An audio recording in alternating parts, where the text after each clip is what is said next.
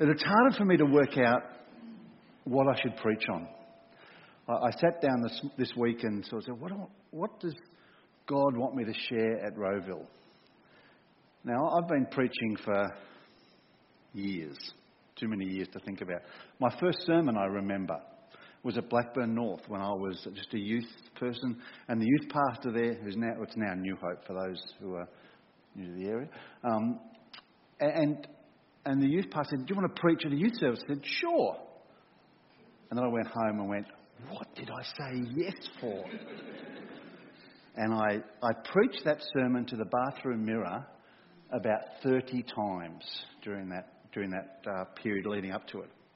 And I took to the pulpit 3 words. They were my sermon notes. On a 5x3 card, 3 words, my 3 points. Good Baptist sermon, 3 points. The youth pastor asked to see my sermon notes before I went up to preach, and I showed him my card, and he told me later that he went and prepared a sermon because he thought I'd go for about 5 minutes. But I just gave this speech, word for word, that I had practiced in my head. And from that beginnings, I sort of continued to try and work out what does God want me to say. And I prepared I didn't prepare, I sort of tweak messages these days. I don't very rarely prepare from scratch. But I tweak messages that I've preached and said, what does Rowville need to hear? And I think I tweaked about 4 messages for Rowville this week. Just really not sure. And even on the way down, I'm going, what does God want me to share? And then during the worship, as God always does, he sort of says stuff to you and I go, why didn't you tell me that on Monday, It would have been better. So you're going to get 3 for 1 today, but it won't take 3 sermons. But anyway, I just want to say, I wasn't going to share this, but we sang earlier the 23rd Psalm. And I just want to say, I don't know if someone needs to hear this, but that last verse of the 23rd Psalm just so resonates with me over the last few years, where it says, surely goodness and mercy will follow you.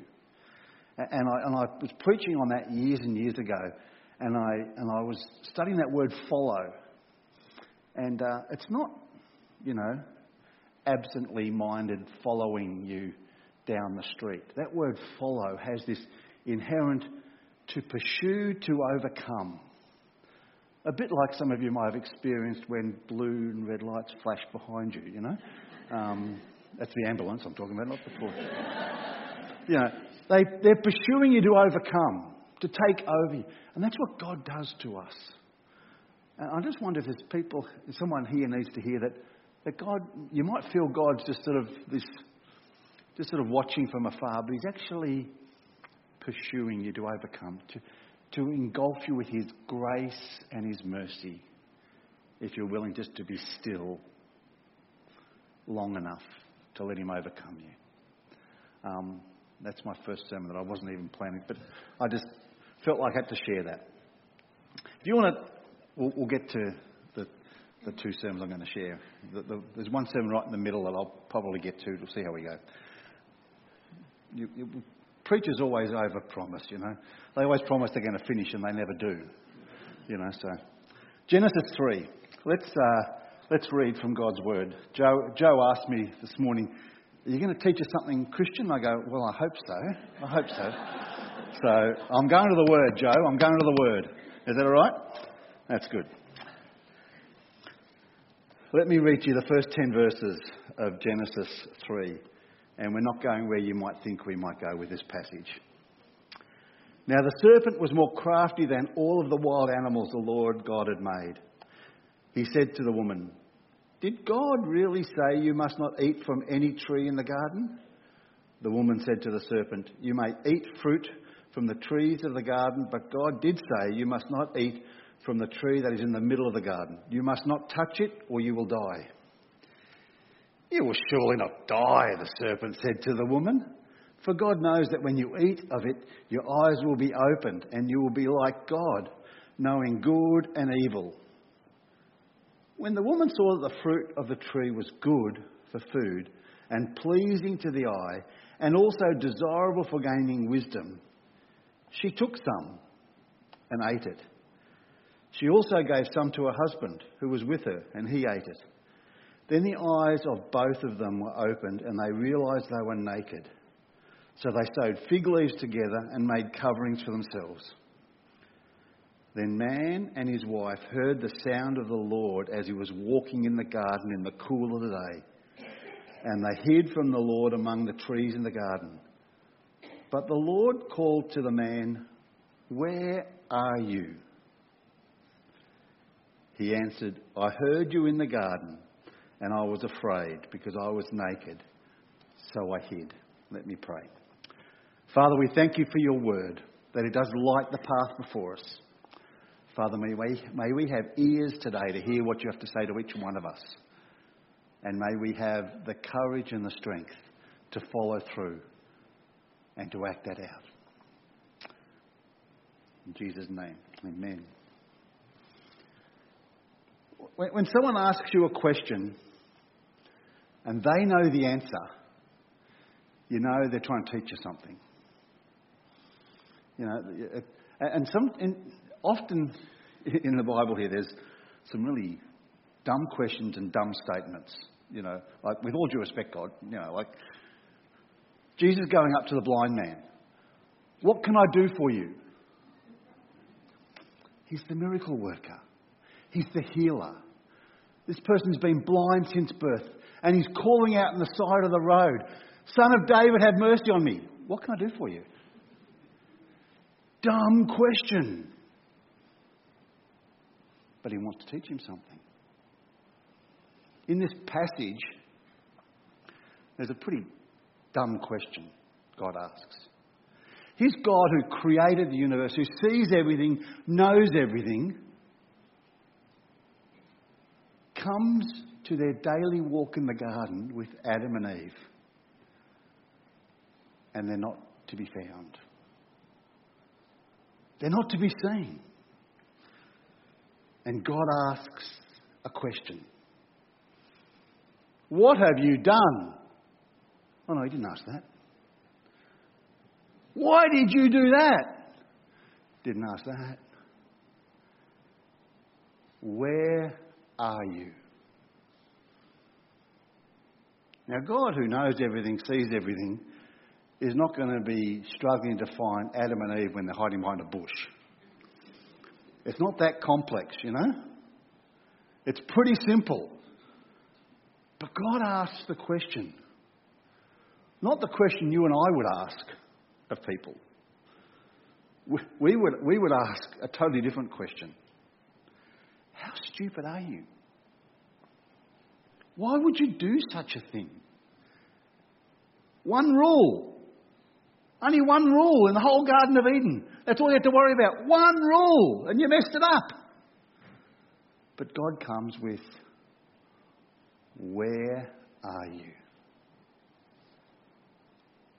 And I think when we honestly answer that question, it actually feeds into all the other questions. I'm preaching at my home church on Sunday, and this coming Sunday, and I've been preparing a new message. I was just saying in the foyer, when you've been the senior pastor for 22 years and they invite you back, they've heard all your messages. You've got to do a new one. You can't just tweak one, because they've remembered every message you've preached in 22 years and they've acted on it. I know that. I don't need to do it again. I've preached it once, you know. So I've been thinking, what do I share? And one of my life passions has been youth and young adults. And I want to talk about the passing of the baton. And here's the second message that you're going to get. But anyway, it's going to be very short. And I imagine this relay race where us oldies, and an oldie is anyone who is older than somebody else. Let me just say. So, young adults, you're an oldie to somebody, running along with a baton, ready to pass it to somebody else. And I've watched relay race, baton changeovers, for way too long on YouTube this week. Just watching them, and they are sprinting. as they're passing this baton, slapping it into their hands, and then cheering them on, going, go, go, go, go, go, and the other person just runs off. But I think sometimes in Christian world, we sort of passing the baton of ministry or of whatever, and we just go, there you go, good luck, and start walking the other way and not even interested. And sometimes the person here is going, oh yeah, I suppose I'll take it. And that's not the image. And when you ask, where are you? Where are you planted? On the drive down, I reflected. I was the youth pastor here, yeah. I came with my wife to this church. I was at Bible college, and I said to her, because she knew some people in this church, I said, we're just going to sit. I need to just finish my studies. We're just going to sit. I've been involved in youth for a long time. I just need to sit. And after 3 months, I was invited to a meeting to talk about youth group and what they want to do in youth ministry as an advisor, as someone who had some experience. And I walked out of that meeting as the youth leader. And let me just say, where I was planted in a safe church that put up with some pretty crazy things that this youth leader did. If you're looking for your wooden pews, some of them were burnt on the bonfire over there at a youth night, and there were all sorts of things done that I'm not going to admit to now, but it was a safe place. I was planted in a safe place. And the church nurtured me. And the then pastor, Lindsay Smith, nurtured me. And I grew up to be this. To actually be a senior pastor who's actually trying to sow back into the wider Baptist Union of Victoria because of beginnings like this. And I need to thank this community for that. And hopefully the Baptist Union is a benefactor because of what this community offered me. And that's, before a lot of your time, not everybody's time, but before a lot of your time. But that's the foundation. So when God asks Adam and Eve, where are you? It's not just a physical question. It's a spiritual question. If Joe Belusoff and I go way back, and I was a bit of a landscaper back in the day, and he was a bit of a slack labourer for me. I had to get the whip out constantly to keep him working. But, I was a bit of a landscaper. I know a little bit about gardens, not much, honestly. A lot more about paving and other things, but a little bit about gardens. But where you're planted is so important. It is so important. You look at a plant on the top, and that will show you what its roots are doing. I planted a shrub in my mother-in-law's garden when we were living there for a while. And it was just beside the driveway. And I watched this shrub. It wasn't hard. It did nothing. 2 years later, hadn't moved. Hadn't done a thing. And I said to my mother-in-law, I don't think it's going to do anything. She goes, yeah, I think you're right. She was too polite to say anything to this experienced landscaper who should have, So I dug it up.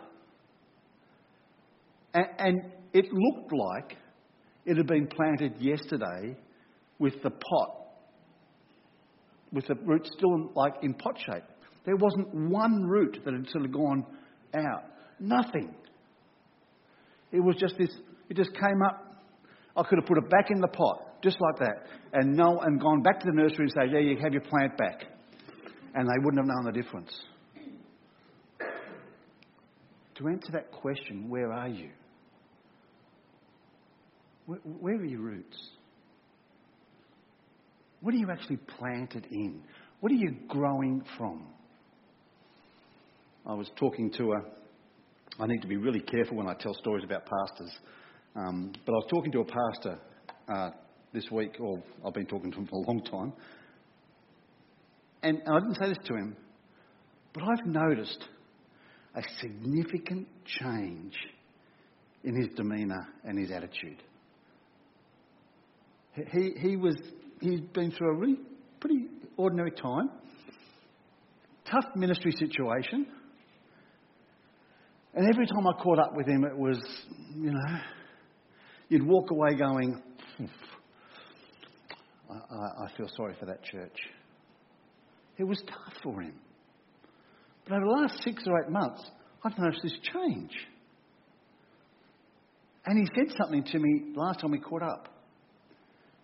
He said, I've stopped meeting with this person because every time I walked away from that conversation, I was feeling angry and pent up.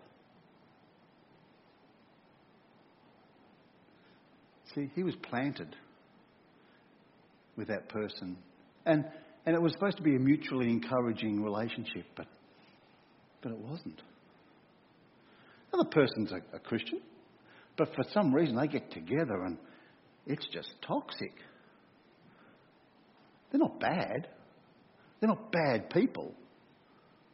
But together, it's just not working for them. And I've noticed a big difference. And I think other people will too. Where are you planted this morning?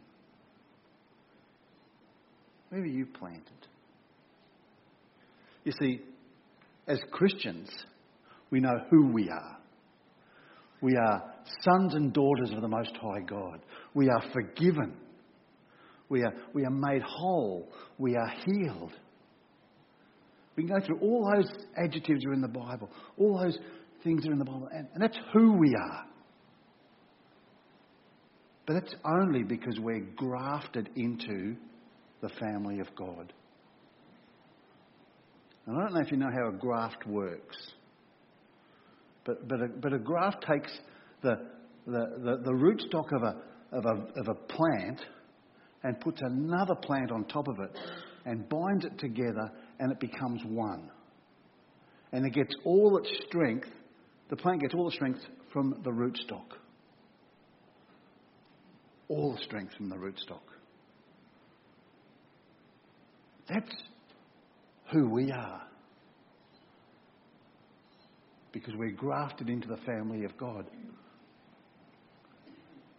Where are you this morning? Where are you with your relationship with Jesus? Where are you planted? Where do you get your nurturing from? I had the privilege of doing some character building courses at the prison down in Sale. And we'd go in and do a 10-week course on character building for the prisoners. It was a challenging environment. You'd be talking about different characteristics and characters, and for 1 week we'd talk about forgiveness, for example. And the first time I was in there, the naive pastor who knows everything, I said, who do you in your life need to forgive? Do you need to forgive some of the people who look after you in this place? Well, there's a panic button on the wall that I was heading towards as I ignited that verbal barrage of dogs, because none of them are in the room. And I go, okay, that's hit a nerve. And I push back a little bit, and the people who are with me are going, I'm pushing back a little bit, But we want to challenge that. But the whole course is based on the image of this tree. And we put these characteristics up on the tree. But if you want to bear that fruit, it's all about what's happening underneath. It's all about what's happening under the ground. You invite me to your garden today and I'll look at your plants and I'll say, how can I get better fruit? The answer is always in the roots. Yeah, you can do a bit of pruning here and there. But it's always about what it's fed, where the roots are. You look at all the descriptions on the plant, they say it likes this soil, it likes that soil, it likes to be well drained. It's all about what's happening underneath. Yeah, it likes some sun and some shade. But what's underneath? Where are you planted today? What is it that is giving you life-bringing stuff? What is it that you're drawing into your life that is going to bear the fruit of life? Because, there's an old saying, rubbish in, rubbish out. Good stuff in, good stuff out. You want to bear good fruit? This is pretty good fertiliser. This has got some pretty good stuff in it. If we're planted in this stuff. But I think I've got a bit of ADHD sometimes because I'm sort of all over the place sometimes. And if I make a change in my life, I want to see instant response. I weeded and feeded my lawn this week. I want to see instant change to my lawn. The next morning I want to go out and see smiles on those blades of grass and it's green. It should be happy. But it doesn't work like that. If we want to change what's happening in our life, then it takes some work and it takes some time. If we're going to change where we're planted, we're not going to see the change overnight. This pastor friend of mine didn't change overnight, but I've seen the change over months and months and months. Where were you planted? This is not a Baptist message. This is a one-point message. There's only one point to it. And if you haven't got it yet, I'll keep saying it until everybody gets it. Where you planted. Because it's easy for us to say, I'm planted in church. I come to church every Sunday. Yeah. Sing the songs. I know most of them. And they're good words. I even go to a bit of a Bible study. Or I listen to some worship music at home. Or I do this. But is that where you're nurtured? Or is that just an add-in? Is that what really gets you up in the morning? Is it really where you're planted? Because the Bible talks about that we are grafted into God's family, and 2 Corinthians 5:17, that is one of those classic verses. It says, "The old has gone and the new has come." Well, let me tell you, sometimes it takes a long time for the old to go. The new comes pretty quick. Jesus comes and changes us, but the old just hangs around. Just hangs around. Now, I don't want to mix metaphors and whenever you use illustrations, there's limitations. And I talked about graft before, and Jesus is our graft, right? Well, I just want to look at the other flip side of that. The old of us is that graftedness. I planted a passion fruit vine outside our place, and it was going great guns. It was going great guns. But I had to go out there regularly because the rootstock was trying to take over. And the old plant, I just had to keep on breaking it off and breaking it off and breaking it off. And it would just keep trying to grow through and grow through and grow through, and I would keep breaking off. And if I missed for a while, then I would look out of that passion fruit and there'd be this whole part of it that's the old plant. That's not going to bear fruit, and it's just a toxic weed. Because the rootstock is so vibrant, that's why they use it. But it's useless. when the old has gone and the new has come, sometimes our old stuff just needs to be kept on breaking off and breaking off and breaking off and breaking off. And that's why we live in community, because sometimes it takes somebody else to notice what needs to be broken off. And a loving conversation might go, you know, Rob, you're a little bit grumpy at the moment. Well, you're not showing a lot of compassion in that. Or have you noticed, or do you think you should be able to forgive? And it takes a community to do that. Where are you planted? See, this Bible, and yours too, they're all the same. But this, you know, I don't know if you've ever been that exercise where it says you're going to be deserted on an island, and you can take 5 things with you. You know, list the 5, and all us Christians are going, you know, Bible first. You know, let me tell you, it's a great thing to take, but it's the most frustrating thing to take. If you take this to a deserted island and try and live it out, it's going to frustrate the living daylights out of you, because it's written to a community. Most of this stuff you can't do by yourself. It's written to a community, to a family, to a people of God. Try loving one another on a deserted island. Try caring for one another on a deserted island. Try going on a roster. No, don't need to do that. You know. Try doing most of this stuff on a deserted island, and it will frustrate you. Yeah, you can do a lot of it. I'm not saying, you know, just... But what I am saying is, this Christian life, where you are planted, is a community. You know?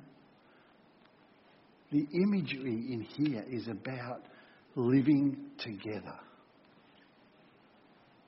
Where are you planted? I think this post-COVID time, it's easy to say, well, everything's changed. We need to do like never before, actually plant ourselves amongst the people of God. It may look different, but we need to make sure we're planted amongst the people of God, because that is what is going to change the fruit in your life. As you see, I'm hopeless with my notes. I better just check and make sure I've said all the good stuff, because I wouldn't want to miss one of my best points and go home and go, oh, I should have said that. There's no clock in this place. That's really scary. Anyway, that's fine. I must have at least 25 minutes to go. No. Oh, there is too. Look at that. It's right next to a light. Why would you put it there? It's not really 5 to 12, is it? You guys have set me up for success. Unbelievable. What is the time? 5 to 11. Oh, I got plenty of time. Beautiful, beautiful. No, I'm nearly finished. That's what the preacher always says. I'm nearly finished. Isaiah 61 says this, because I've got to come back to the word or Joe will tell me off. The Spirit of the Sovereign Lord is on me, because the Lord has anointed me to preach good news to the poor. He has sent me to bind up the brokenhearted, to proclaim freedom for the captives and release from darkness the prisoners, to proclaim the year of the Lord's favour and the day of vengeance of our God, to comfort all who mourn, to provide for those who grieve in Zion, to bestow on them the crown of beauty instead of ashes, the oil of gladness instead of mourning, and a garment of praise instead of despair. That's our job description. Are you feeling tired? All those things are for you and me.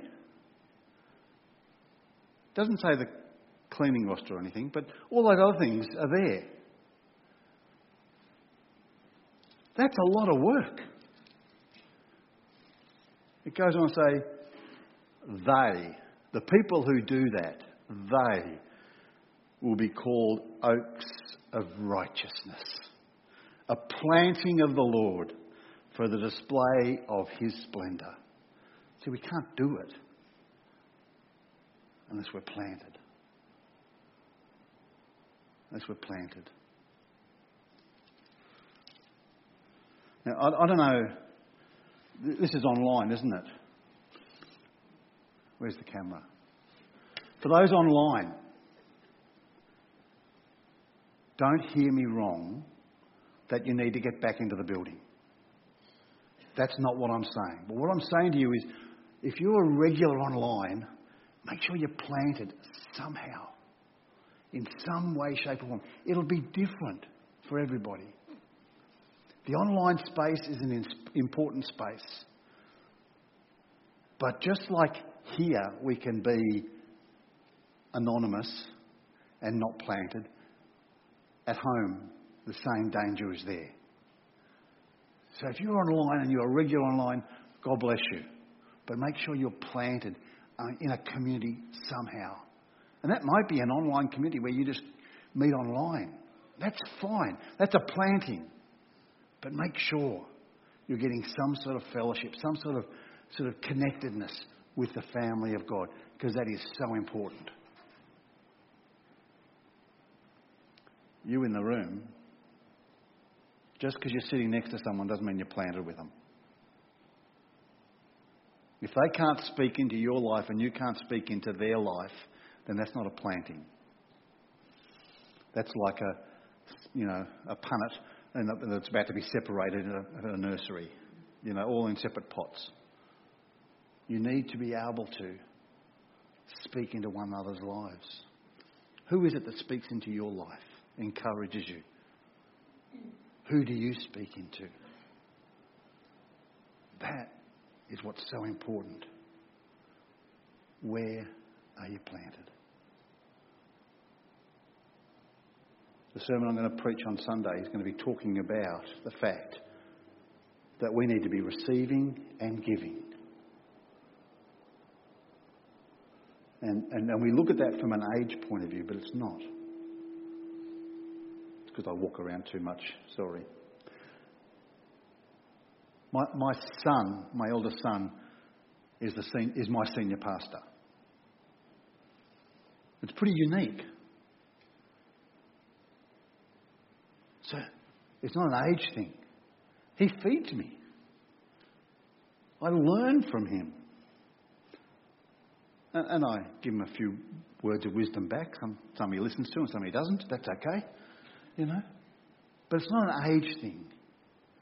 Don't think, I've got to find someone who's older and mature. And find someone who you can give to.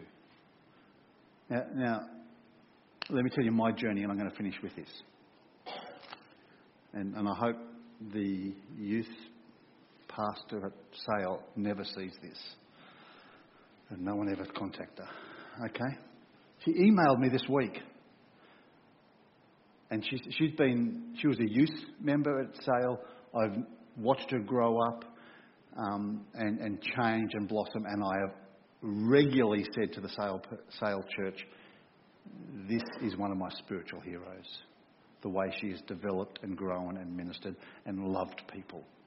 And she emailed me this week and says, Pastor Rob, you know how you were talking to me the other day about you've still got a passion for young people? Do you want to come along on Friday nights and be a youth leader and sort of run a Bible study for young people or do something? Now, as a 62-year-old, I'm going, I don't think anyone from young. I think I'm too old. But God's challenging me. I give of myself, but I don't speak into individual lives that often.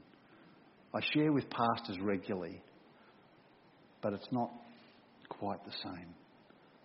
And maybe, Lauren, just maybe, I'm not saying yes or no, just in case she's watching, that's what God's saying to me. Now, we should never We should never say we're too old, too busy, too this, too that, when God gives us a challenge. Where am I planted? I'm planted at Sale. I'm a part of the whole union, yeah, but I'm planted at Sale. So I've got to be giving into that. And what does that look like for me? Is my challenge. What's God saying to you? What's God asking of you? You want to change the fruit? Change where you're planted. Change what's feeding you. That's what will change you. God is pursuing you to overcome. Let him catch up and let him change you. Let me pray. Father, we thank you that you are a God that loves us. That you are a God that created us, moulded us and equipped us.